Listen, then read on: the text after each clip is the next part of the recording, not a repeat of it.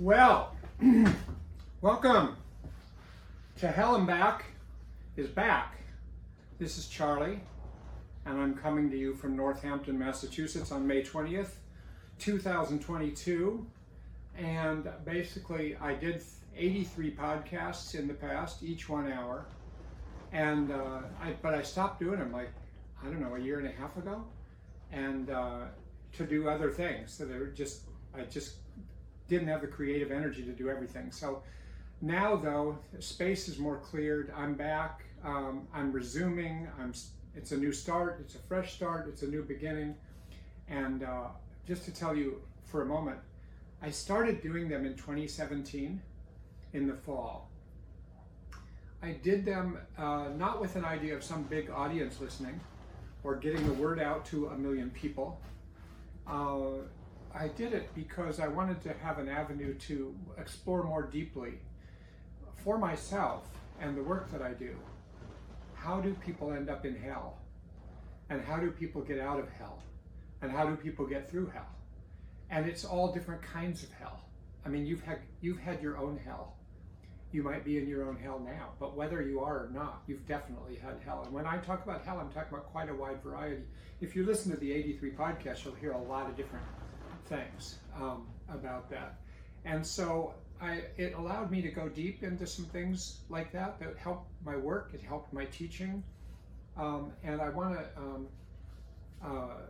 now resume this. So let me tell you what's old about this podcast and what's new as we get started here. So what's old is me. I'm old, and I'm probably older than when I last did the podcast. It's not noticeable to me, but it probably is noticeable to my birth certificate. And I'll tell you just a little about me, because some of you wouldn't know me at all. Maybe this is your first time listening to my podcast. I'm a psychiatrist. I'm in private practice in Northampton, Massachusetts. I'm an associate professor of psychiatry at University of Massachusetts Medical School. Before that, for 14 years, I was a professor of psychiatry, associate professor of psychiatry at Cornell University Medical Center in New York, and I ran programs there. And I have 2 children. They're 23 and 27 years old. I'm married. I have 2 dogs, Cash and Lola. We live a little on the edge of town here. I grew up in Oregon. And that's all the basics. And that if I had my first choice in my career, I would be an NBA basketball player. I'd be the only NBA basketball player 73 years old, which is a lot more than 37, which is probably close to what the oldest are now. So I would have been setting records, but oh well, that didn't work out. I'm not even a basketball coach. I'm a psychiatrist, and now I'm a podcaster. So that's a little about me. Now, the focus and mission of this podcast now is really to help you. This is to help you now. The first 83 were to help me get more deeply into some things, and this will still help me. But I decided I want to get this out to a larger number of people because everybody experiences suffering. Everybody experiences adversity.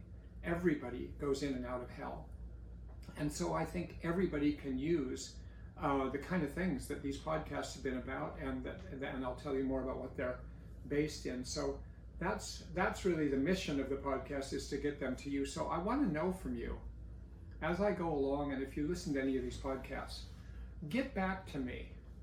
Write me through my website if you want, charlieswenson.com, where you can send a message to me. You could write me an email at c.robert.swenson@gmail.com, or leave a comment at anywhere that you're getting this podcast, and so that I can be on track with you. And if you have suggestions of what kind of skills you want to hear about, what kind of principles you want to hear about, what experiences, what kind of hell you want me to talk about, let me know, because it helps keep me on path, especially now that I want to make this so useful to you.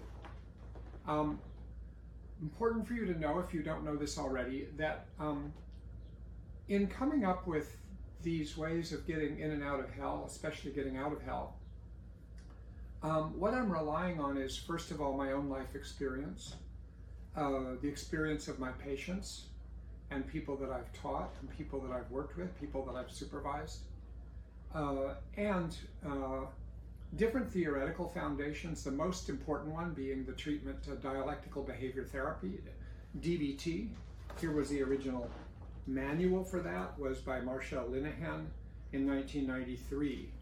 And so this is really, you know, a lot of this, especially the things that I call skills for getting out of hell, skills for becoming more aware, skills for regulating your emotions, skills for tolerating distress, skills for becoming more mindful.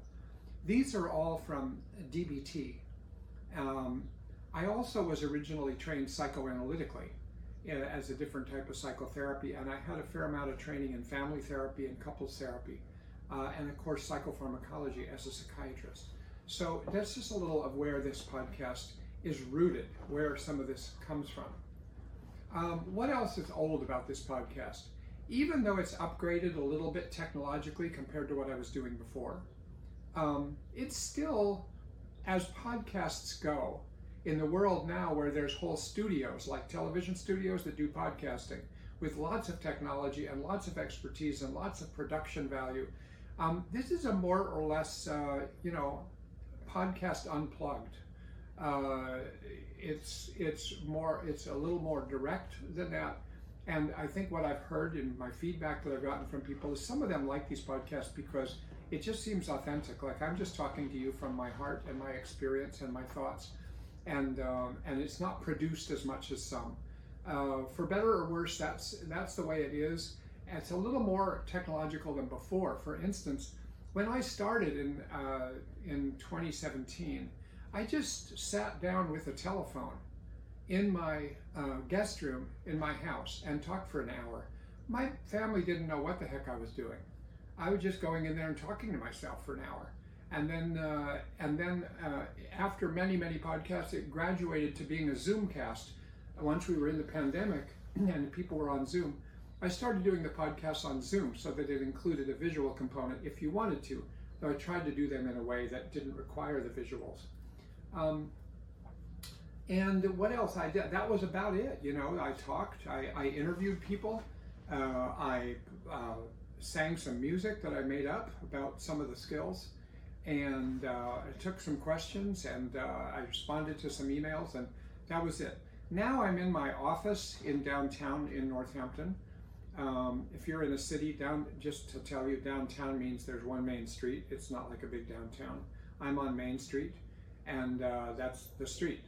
And so I'm downtown. I'm just down the street from Smith College, if you know anything about the colleges in the area.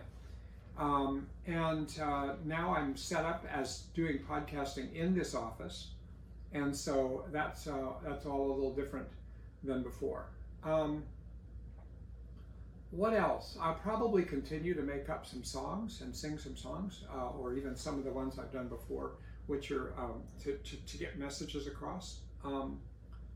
What's new? I mentioned the technology. Now instead of just sitting on Zoom, there's actually a camera, there's a microphone, there's lighting. Oh my God, I feel like I've just entered a new realm. You know, I'm just one step away from Hollywood now. And sitting opposite me in this room at this moment as I speak is my assistant. I have an assistant. You might call him my assistant. You could call him my producer. You could call him my cheerleader. You could also call him my son, because he's one of my sons. His name's Ruben, and so Ruben's going to be here with me through this podcast, and maybe now and then he and I'll get into a little something if we have something unresolved in our lives, or just about the podcast. So anyway, I want you to know that too. What else is new? The hat is new. The hat here, you notice my hat. If you're seeing this visually, it's too bad if you're only hearing this because you're not getting to see this very cool hat. This is a silver hat. And you may wonder, why am I wearing this hat? I mean, I'm not a rapper actually, even though I've done a couple of raps as part of my songs. And I don't know what else it means. And so here's the thing, I got this hat because a patient of mine in a skills group of mine, who is a college student, did an art project as part of her senior project from school. And and it's hard, I'm not going to describe the whole interesting project, but in the project it was interactive. Like, you'd come to her project and there'd be a zillion objects on the floor, and you were supposed to look at all the objects and choose one that you want and take it home with you and leave a note for her about why you chose that object. So I took this hat, and I wrote on the note that I didn't know why I took it. It just seemed like the right thing for me. And so I'm telling you, probably until I understand why I took it, I'm probably going to wear it. But I don't really know what the point is. It sort of is different than my usual personality. Like, I've never had a hat like this. So it's kind of cool. I feel different when I wear this hat than when I don't wear this hat. And I'm only going to wear this hat for the podcast for the most part. So anyway, that's new. What else is new? Talking to more of you. I mean, I think a couple thousand people have typically downloaded or viewed my podcasts. But you know, I realized, and they're mostly within the world of DBT therapy, one way or another. And I've learned through the grapevine that these skills and these things and these experiences would be helpful for way, way, way more than just the DBT community. So even though I think of it as part of my community or one of my communities, I just think these skills are going to be helpful for everybody. I know they are. I've had a lot of experience with that. So I'm talking to all of you who want to listen. So God knows how many that'll be, but I'm not going to, you don't need to know shit, pardon the language, about DBT really to take advantage of this. So I'm just inviting you to try it out, see what comes up, and to give me feedback. What else? What else? There will be some live sessions. I haven't worked that out yet technologically, but I think we'll probably do a YouTube live session once in a while where, if you're interested, you can get on with me and we can, you can ask me questions and I can respond directly, or we can discuss things. And so I'm going to look forward to that. What else is going to be new? In addition to my usual, sometimes just talking by myself, sometimes singing a little bit, sometimes having an interview with somebody who one way or another has a perspective on going through hell. There's a person who it looks like is going to be now and then a co-host with me. I'm not going to introduce her yet because it's not all settled and finalized yet, but I'm very excited about having a co-host that I think I've had some fabulous conversations with, and who is really a gifted, smart thinker. And so also of a different generation than me, and I won't tell you which generation, whether she's 103 or whether she's younger than me. What else? What else is new that I wanted to tell you about? Now, I think that was most of it. Okay. So what are we doing today? You know, here's a perspective on today of deciding, how do I get back into this, like new beginnings? It so happens, well, and by the way, and a couple things come together here. I was thinking about the Lone Ranger, the show The Lone Ranger, the radio show The Lone Ranger, because when I was first growing up in Oregon, we didn't first have a TV show, but we had a radio and we would listen to stuff. And I listened to all the episodes of The Lone Ranger. And so I loved The Lone Ranger. I'm aware now that The Lone Ranger is cast in a way that is really unfortunately racist when it comes to the relationship between Tonto and the Lone Ranger, which I didn't think about, of course, when I was a kid. Problematic now. But one thing about the Lone Ranger that I always liked is there's an original episode, and it came from actually the fall of 1948, if you went back. I have all the tapes of all of the Lone Ranger episodes. And the original one, you can always go back to if you're not sure how Lone Ranger started. How did there become a Lone Ranger? Why is he alone? Why did he wear a mask? Who's Tonto? Where did Tonto come from? What's the whole story of the Lone Ranger? And it's really cool. Once in a while, when you get in the middle of the Lone Ranger, you can go back and get the origin story. So I'm doing that today. I'm going back to the origin story of DBT, which is really the story that comes with the life of Marcia Linehan. It so happens that Marcia was born in May, so this is her birthday month. May 5th was. I too was in May 13th. And so this is going to be reminiscences of Marcia Linehan with lessons from her life experience. How did she come to make DBT? Why does it have in it what it has in it? What are the lessons that all of us can learn from her life of getting into hell and getting out of hell and developing DBT in order to do that, and then for bringing it to the world? I'll tell you a little more about that. But I think even those of you who know the story, those of you who know DBT, might find just reflecting through me on some of these lessons of her life might be interesting for you. And those of you who know nothing about DBT, I just tell you, this is a very, the story of Marcia Linehan, how she got through and how she developed DBT.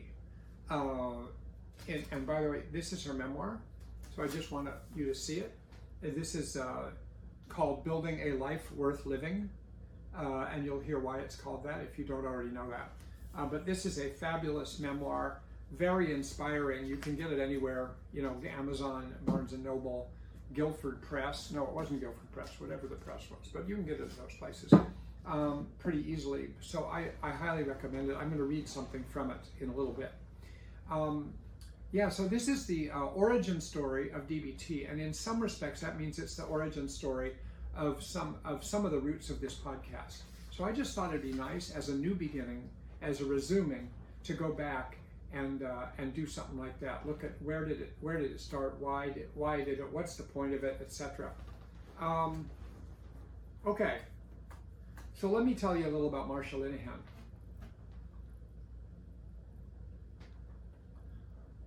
I'll tell you when I first saw her and when I last saw her. I first saw her in 1988.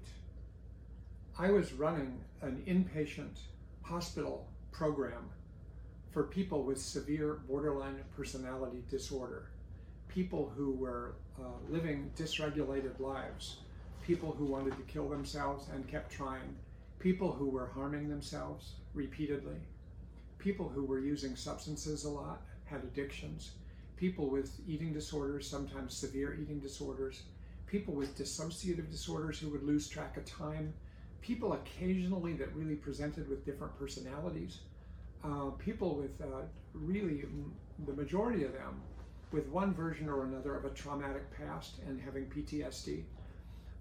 In other words, this was the group of people that I got to know really well and worked with a lot. I was doing that from 1984 to 1982 to 1988, and in a model of treatment that was psychoanalytic. At that point, I learned for the first time in 1988 about this woman in Seattle, Washington named Marcia Linehan, that she was working with the same population of people, same types of problems, but she was working with them in a very different way than what we were working with them. I thought and still think there were a lot of value in the way we worked with them with psychoanalytic therapy, based largely on the work of Otto Kernberg. But then Linehan was working with strict behavioral treatment, cognitive behavioral treatment that was based on actually addressing the behaviors of the problem, not looking for what's the intrapsychic underlying issues as much as what are the problems, what are the patterns in which these problems continue, and how do we change them. So I learned all of that, and so I called her and I went to Seattle. At that moment, DBT did not exist anywhere in the world other than her lab on the campus of University of Washington. So I really got in kind of early and got a chance to talk to her at great length. It was cool for her, which was nice for me to know, that she thought it was great that a doctor from New York, from Cornell, from Otto Kernberg's work, was interested in her work and went to the trouble of coming out to meet her and to see her work. I watched videotapes of her therapy sessions. I watched her run a skills group teaching a bunch of patients DBT skills. And it was just very, very interesting. And we talked for hours and hours and hours. And we disagreed about some things. I just had a different perspective on treatment. But I found what she was doing incredibly compelling. She was sort of a mixture of an incredible teacher, sort of like an enthusiastic coach, and a psychotherapist. And she had a whole curriculum of skills to teach people about how to deal with their emotions, how to bear suffering, how to climb your way out of hell, and things like that, that I just didn't know at the time. You know, some of them were familiar to me, but that was not what we were doing and I went back from that in 1988 and was allowed to start to develop a new inpatient program in the same hospital that was based entirely on DBT. For some period, I ran both programs for about 2 years. And then I gradually found that just too much. And so I shifted over to mainly doing the DBT and then developed a day treatment program based on DBT. So that's sort of where I met Linehan. Now and by the way, when I last saw her was 2 years ago, a little over 2 years ago, March 2020, just as the pandemic restrictions were beginning for the first time. And it was the last trip I took on an airplane before pandemic lockdowns. And I went to Seattle to visit her. And I saw her and spent a bunch of time with her. And it was when her book, this memoir, came out. And I was there for a book party, among other things, and spent a lot of time with her. So that was a while ago. And then just yesterday, I had forgotten it was May 5th was her birthday, so I reached out and sent a message to her for her birthday. Who is Marsha Linehan?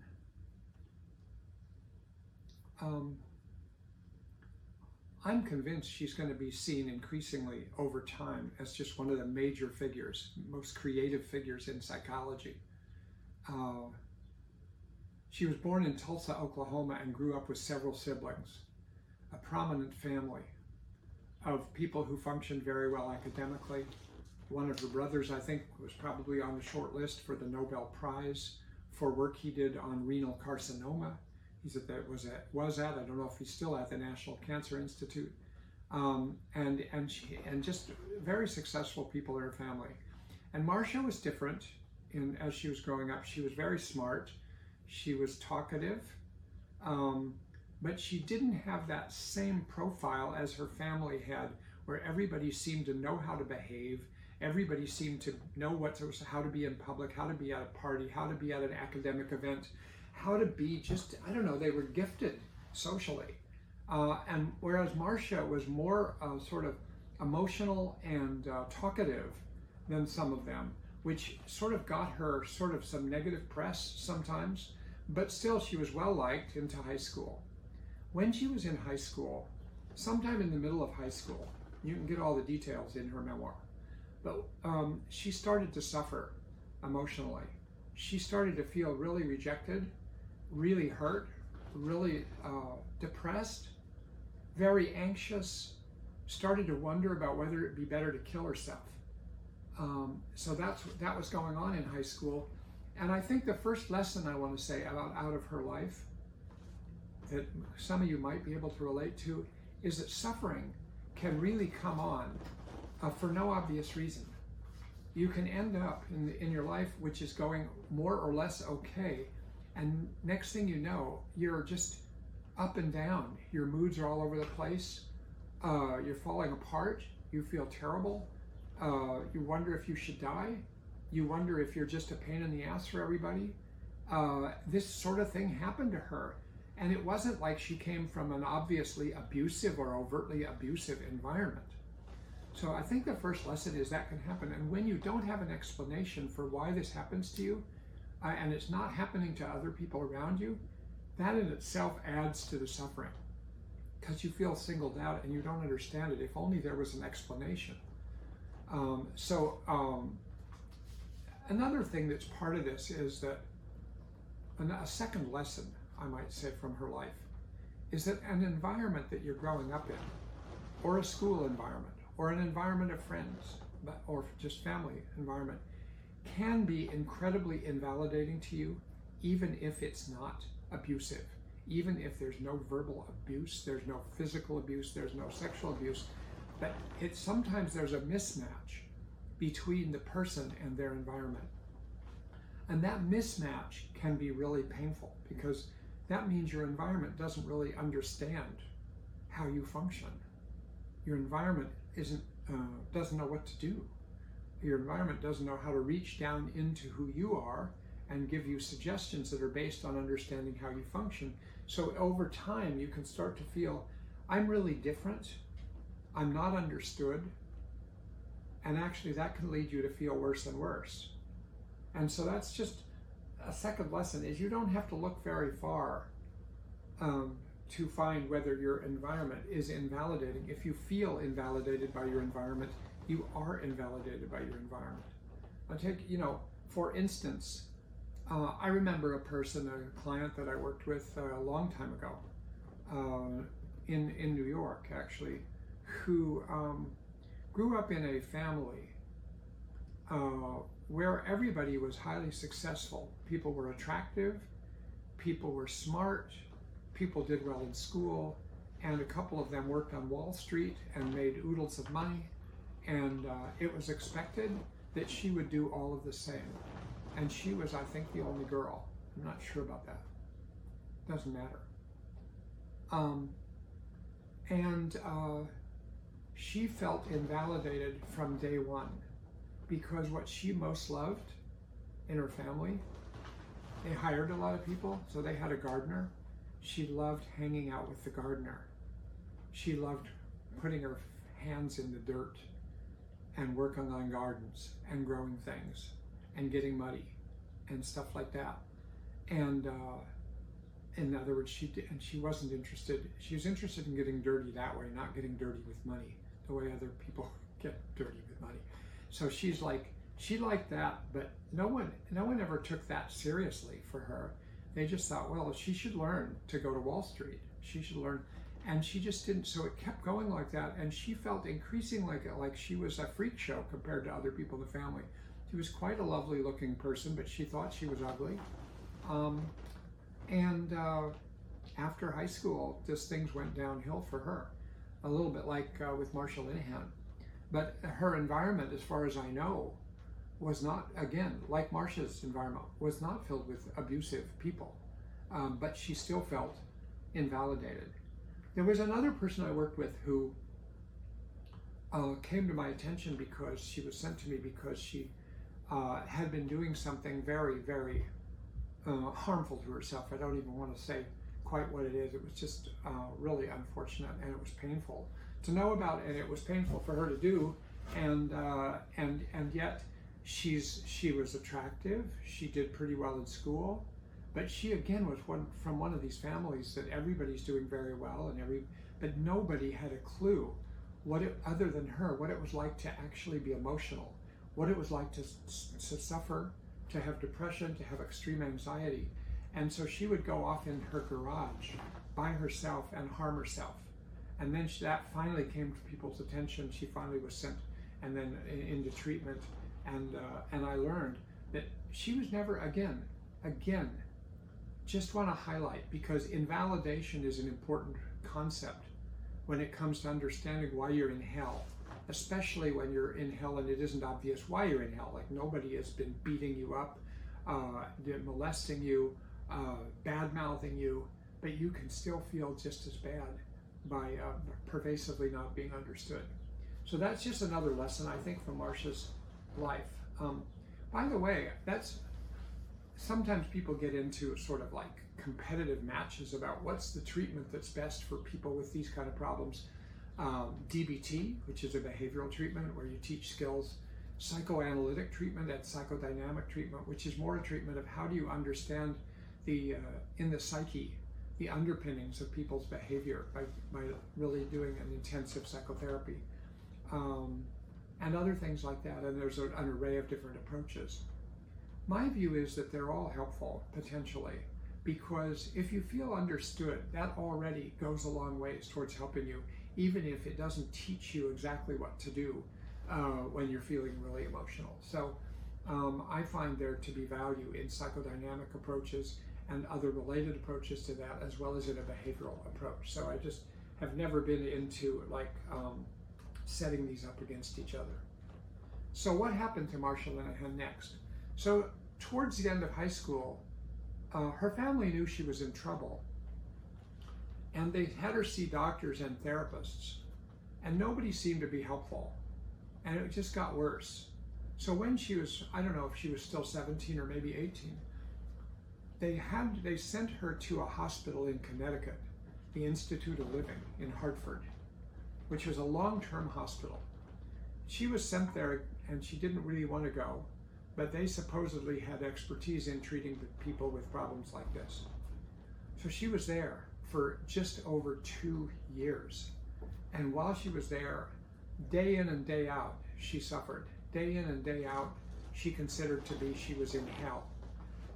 People were telling her things to do, people were suggesting things to her, people were interpreting her, people had rules about what you could do and what you couldn't do. She was in an inpatient program, and she hated it, and she always wanted to get out. And she would do things to harm herself while she was there, and then they would put her in a security room by herself, in isolation, and keep an eye on her. And when she was there, she would do things harmful to herself. I mean, you'll read it if you read her memoir. The stuff she was doing was really potentially damaging to her, including hurting her head, like her head ending up hitting on the floor and maybe getting concussions and stuff. And so that was really difficult. And her experience was, nobody knows what to do with me. Nobody knows how to help me out of this. So the next lesson I want to highlight that's true, I think, across the board for people is that what got her through that hell? What got her through 2 years of being there and still coming out with eventually some momentum in her life? And what she would highlight is a couple things. One was there was a fellow patient there about her age, and they became kind of like, I don't know, a band of thieves together is how they thought of themselves. Like they were like helping each other out, talking to each other all the time. If one of them was in isolation, the other one would be trying to sneak things into her. When Marcia was being restrained or restricted, but the other one wasn't, or the other one was, she would go out a window and go to the local stores and buy cigarettes and bring them back and sneak cigarettes into Marcia. And so this helped her survive because she had one person who knew what she was going through and tried to help her out in a way that made sense to her. Therefore, somebody understood her. And that just having, so one lesson I want to highlight, those of you who are in hell, you're in invalidating environments, or let's say you have a family member that's in invalidating environments and you don't know what to do, one person can make a big difference. One person who understands them, connects with them, becomes sort of like connected and does things for them. The one person can be a real, like opening a window and the sun is coming in, and can make a difference with everything else. Because I think one reason Marcia survived and didn't end up dead in that hospitalization was this other person. By the way, this other person, who she names in the book, happens to be someone who lives here in the town where I am right now, and who I've known for decades, and who's in the world of psychotherapy herself. But she went through that with Marcia. The other thing that helped Marcia that I think is really important is for those who are helpers of people to know is kindness. Moments of kindness go way longer, way more helpful than one would think. You're going through hell, but actually if somebody comes along, so what she found was there was a psychiatrist and there was a psychologist, 2 different people, each of whom at different points spoke to her and said things like, Marcia, I just want you to know that we know you're having a terrible time. We know we're not helping you very much. We wish we could. We're trying to figure it out. But I want you to understand that we know that you're not getting much help here, even though we care about you and we'd like to be able to help you. She said that level of honesty and transparency and kindness put together as a message to her several times by these people, really helped her through. So it's very important, because you may be somebody, or you may know somebody who's in something for a long time that's very hard, whether it's depression or severe anxiety, or they're going through cancer and chemotherapy, or they're going through chronic pain, or they're going through any number of things. Kindness, actually, it may feel to you like it isn't a big deal. It can be a very big deal. So that was the next lesson I wanted to mention. All right. You know, the next lesson is that, you know, the name of the book, Building a Life Worth Living. A certain thing happened towards the end of Marcia's hospitalization in Connecticut. She was in the isolation room. She was feeling like she was in hell, literally. And she had this thought, and it was a turning point for her. It was one of several turning points. And the thought was, if I ever get out of this hell, I'm going to go back in and get all the others out. This became like a vow that formed the purpose for her life from then on. She started to think, there's a lot of people who probably go through what I go through, and nobody knows what to do with them. So if I figure out how to get out of this, I can then go back in and help the others get out, which was a kind of a compelling mission for her, and it stayed with her all through her career. And in fact, she's one of these people who actually did fulfill her vow. DBT is on every continent of the world now. It's in most countries of the world. It's in probably nearly every county of the United States. I've done it. I've done a lot of teaching of it in Italy, in Sweden, some in Norway, in the UK, in Canada, and different places in the United States. And that just begins to touch how many places it exists in the world. It has really been helping people get out of that particular kind of hell. So what's the lesson in that? The lesson is that when you are in hell, when you're having a lot of trouble, sometimes it helps to form a mission, to form a vision, to have some idea on the horizon of, this is what I'm going to do. If I can get better, I'm going to do this. And that is way more compelling than saying, let's say you're somebody who harms yourself a lot or has an eating disorder. You would think it would be motivating for someone to think, well, I'm going to end this goddamn eating disorder. I'm going to stop doing this. I'm going to stop doing this. Or let's say an addiction. I'm going to stop this addiction. Why am I going to stop it? Because addictions are bad. That turns out to not be very motivating, because an addiction itself is very motivating. You have to have a motivator that's bigger than the addiction. So if you have a motivator of what life might be like after you're done with an addiction, after you're done with self-harming behavior, after you're done with an eating disorder, you're going to do such and such with your life, that can be a very compelling reason to plow your way through the heartaches and troubles that you go through to get better in these kind of things. So I think this next thing is that has stayed with all of these things are lessons. They're lessons, I don't know if they're relevant to you, but I'm telling you, these are lessons that have been meaningful to me in myself, my own life, my life in my family, and my work with my patients. And so they might be meaningful to you. But that's a big one. In fact, I wrote a book here on the other thing up here. I wrote a book that came out in 2016 called DBT Principles in Action. Acceptance, change, and dialectics, because there's 3 sets of principles that underlie all of DBT. There's principles about how to be accepting and compassionate.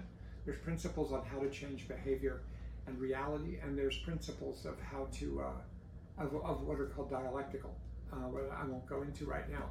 But when I wrote this book, the first chapter is called,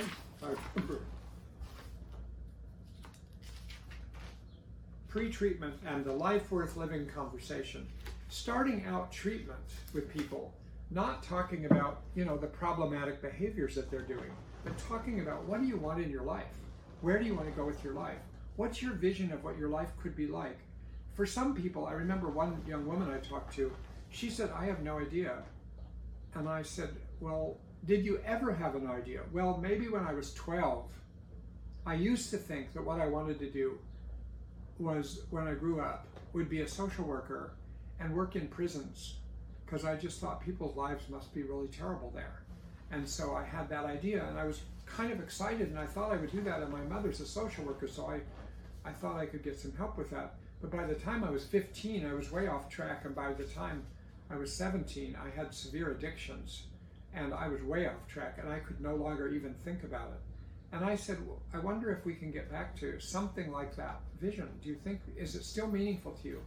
She said, it was meaningful to me that it was meaningful to me when I was 12. And it's still, I know why it meant something to me, and it probably would be meaningful to me, but I'm in such a mess now that I can't even get there. Well, by the way, that was a lot of years ago. And one advantage to being older like me is you've seen a lot of things go on for many years. You know, she ended up, it took her a while to get through her addiction and recover from that. She now, many years later, she's been a social worker and a therapist. I don't know if she works with people in prisons for quite a while, and from what I understand is doing pretty well in her life. So it's like, it can help get through hell if you see something beyond hell that might pull you through. Here's another lesson I think is worth being aware of from Marsha Linehan's life. Here's another one. When she got out of the hospital in Connecticut and she was moving on with her life, she had a couple more hospitalizations, unfortunately. She was still struggling. She applied to college. She did some work. She applied to college. She went to college in Chicago at, I think, Loyola University in Chicago. And and then she had some, other experience. She eventually decided to go to grad school to try to learn how to treat people who are suicidal. That became her mission in life, and she really kept sticking to it. But along the way, she was still having a lot of trouble until a certain transformational event happened, which, again, you could read about in the book. In fact, this is the part where I'll read you a short passage. She was a religious person. She grew up in the Catholic Church, but she was also open to other spiritual kinds of approaches. But she was interested in Christianity and Catholicism. And she was in Chicago one day. She was at a retreat center she would go to sometimes on the weekends, where there'd be a lot of Catholic nuns, and they would pray and have meetings and stuff. And so one day, here's what happened.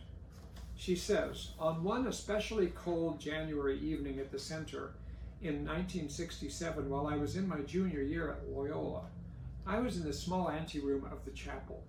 A wood fire was burning in the grate. I was sitting on one of those overstuffed sofas, deep in a trough of bleakness and misery, as bad as I had ever experienced.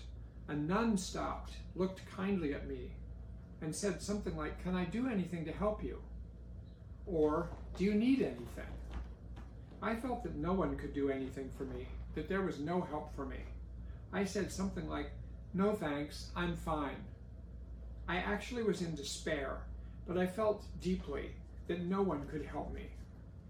Then I went into the chapel. I knelt at a pew, and I gazed at a cross behind the altar. I don't recall what I was saying to God at the time, if anything, but as I gazed at the large crucifix, all of a sudden the whole of the chapel became suffused with a bright golden light, shimmering all over.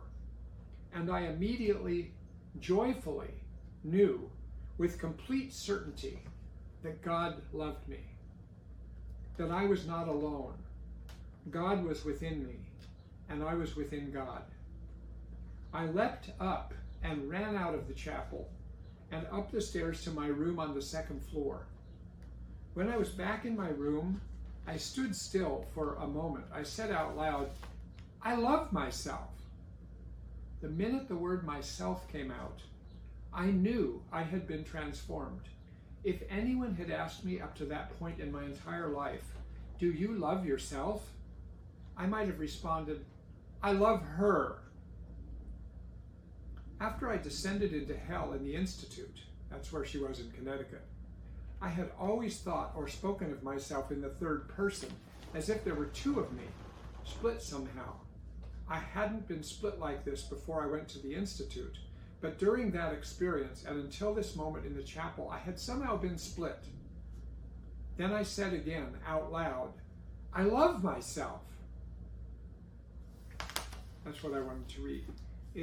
That's just another thing, is that if you keep pushing, if you keep trying, if you keep reaching out to different ways to be helped, you never know where it's going to come from. It doesn't have to come from a chapel. It doesn't have to come from the Catholic Church. It doesn't have to come from spirituality at all. It might come when you're in the middle of baking bread. It might come when you're in the middle of taking a hike in the woods. It might come in the middle of listening to some music or talking to a friend. But what you want to keep doing is to combat that desire to just isolate and to not tell anybody anything and to shut down and think there's no hope.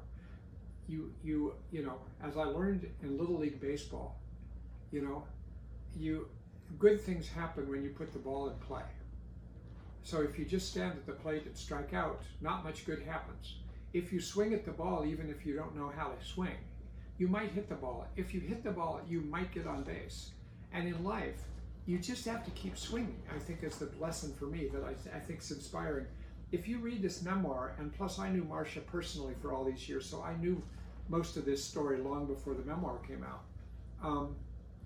She's just someone who kept swinging. She'd be down, she'd be knocked down, and it was pretty bad. And then she would swing again and keep looking. And so this transformation came, I think, because she kept looking, and finally something opened up. But you never know with each person what it's going to be.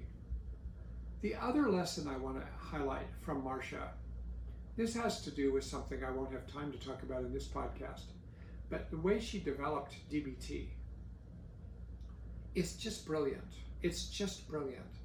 And I worked closely with Marcia for a lot of years, learning from her, being supervised by her, writing with her, teaching with her, and hanging out with her. And so I know kind of what she did when she developed DBT. She just started out, again, grabbing onto something. She just decided, you know what's going to work in my life to help these people is cognitive behavioral therapy, a certain behavior kind of therapy, because it worked for some other people. And she was devoted to it, and so she went 100% in on trying to use cognitive behavioral therapy with suicidal people. But then what she found out was it didn't work.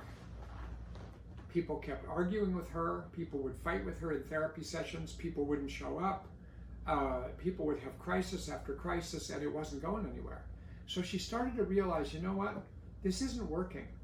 But what did she do? She did not throw out cognitive behavioral therapy and start with something else. She hung in there with what she believed would work, and then made changes in the treatment to make it work better. And essentially, the biggest change at that point was to start to become more validating of people, to start to more deeply understand their suffering, to start to learn what their story was, and to understand how what they were going through made sense. And then she would ask them to change their behavior with cognitive behavioral therapy. And it became a double-barrel treatment of behavioral treatment, pushing to change. And on the other hand, extremely compassionate, validating, warm, genuine, and present with the person. And so it was a back and forth. You might say it was a tough love sort of treatment at that point. After that, for a while, things were better, but she still found that things kept getting stuck into black and white places, into getting stuck rigidly, in being in battles with their patients, and them being in battles with their own lives and themselves. And so she ended up modifying the treatment a third time into dialectical thinking, which again, I can't get into today, but she added, so the lesson though was, if you want to try to do something, grab onto it. You don't have to understand it at first. Put yourself into it, push through, learn what you need to learn, and go for it. And then you're going to need to modify. And when you modify, you're going to be changing it, but you're still going to be doing the first thing you tried to do, but now you're doing it in a new and different way that works for you. And you might need to change it again and change it again. So I'll tell you one place, and this is kind of going full circle, and now we're going to stop in just a minute. One place that's been important for me is in deciding what to do about this podcast. I believe that getting this word out in some way or other about these kind of skills will be as helpful to you as they've been to me, and as helpful to you as they've been for many of my patients and many of my colleagues. And just believe it. And I believe that I can do it, but I don't know how. So I started talking on a podcast, which I didn't even know what a podcast was when I started. Now I sort of know what it is, but I also know that I'm in the minor leagues when it comes to a podcast. I'm pretty just direct, authentic, and figuring it out as I go. But now my son and I, him with his really helpful assistance and his I don't know, cheerleading support, we're trying to do something, but we actually don't know what's the best way to do it. And yet we believe we're going to do it. And it may take a while, and it may take your input, and it may take your support. And I really appreciate feedback from you, because we're going to be moving forward on this and putting out podcast after podcast and making changes as we go, technologically and in terms of content, in terms of how I teach, and if I have a co-host, like how we're going to co-host together, and all kinds of things. So look, I hope that today was useful to you. For those of you who don't know a thing about DBT, maybe you know something now about where it came from.